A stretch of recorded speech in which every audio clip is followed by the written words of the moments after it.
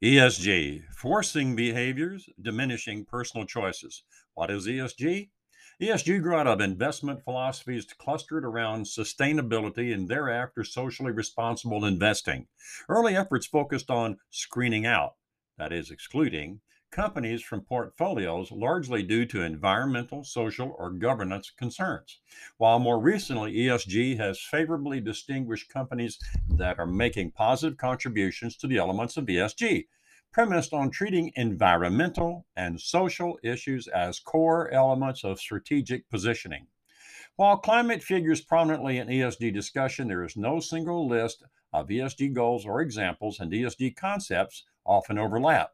That being said, the three categories of ESG are increasingly integrated into investment analyses and processes and decision making, according to Harvard Law School on Corporate Governance, 1 August 2020, Introduction to ESG. Who created ESG? ESG was probably birthed by the Environmental Studies Group at MIT in the late 1960s. In 1980, the program was given permanent status under the jurisdiction of the School of Finance. In 2008, environmentalists declared the ozone hole and global warming as the consequences of human activities that release pollutants into the atmosphere, altering it. Coincidentally, in 2008, environmentalist scientists discovered the chemical equator. Scientists have discovered a chemical equator that divides the polluted air of the northern hemisphere from the largely uncontaminated atmosphere of the southern hemisphere. Researchers found evidence for an atmospheric chemical equator about 50 kilometers wide in cloudless skies in the western Pacific. Their findings show for the first time that the chemical and meteorological boundaries between the two air masses, that's the northern hemisphere and the southern hemisphere, are not necessarily the same. Food for thought. The discovery of the chemical equator gives rise to two questions. First question, where is the ozone hole? You don't know, do you? Answer, over the South Pole in the largely uncontaminated atmosphere of the southern atmosphere. Second question, if most of the anthropogenic airborne chemicals are only in the northern hemisphere, why is the ozone hole over the South Pole and not over the North Pole? What is the purpose of ESG?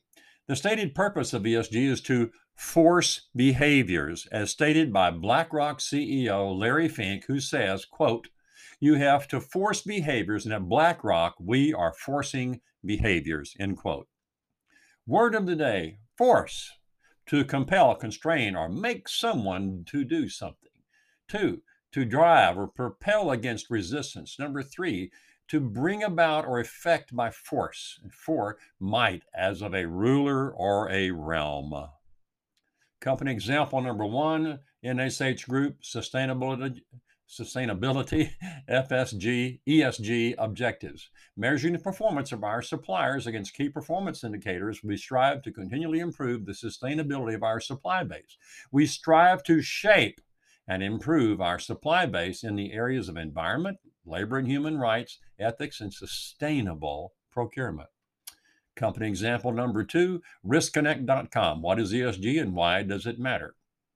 Climate change initiatives are often the most visible ESG-related program, but there are other important components to consider within each discipline. Environmental, the company's impact on the planet. Social, the societies in which they operate in the current political atmosphere, including diversity, equity, and inclusion. Does this sound familiar?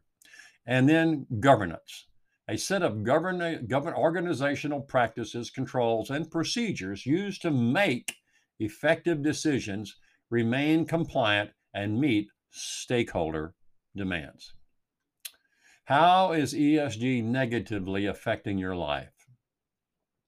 Natural gas, and I'm quoting from the Epoch Times, 7 May 2022, U.S. and world gripped by fertilizer crisis. Natural gas is used in the Haber-Bosch process, which generates the ammonia in nitrogen fertilizers. Those fertilizers feed half the planet. Gagliardi thinks the picture is more complicated at home, where Environmental, social, and corporate governance, ESG, has become a controversial tool of stakeholder capitalism, often used to force divestment from fossil fuels. Here, I'm going to back up. To force divestment from fossil fuels and other industries disfavored by the left. It's a combination of record demand domestically and from LNG, liquid natural gas, exports combined with less than expected supply, in part due to the starving of capital for the oil and gas industry due to the ESG/green movement pressures on capital providers, plus pressure from Wall Street to spend less capital and return value to shareholders, he said. ESG effectively creates crises, fuel shortages, fuel shortages, widespread unemployment, and government overreach. The end of ESG is the spawning of crises. That's plural of crisis, not creating an abundance of goods and services for the people. How is ESG working for you now? This is John White in Rockwall, Texas.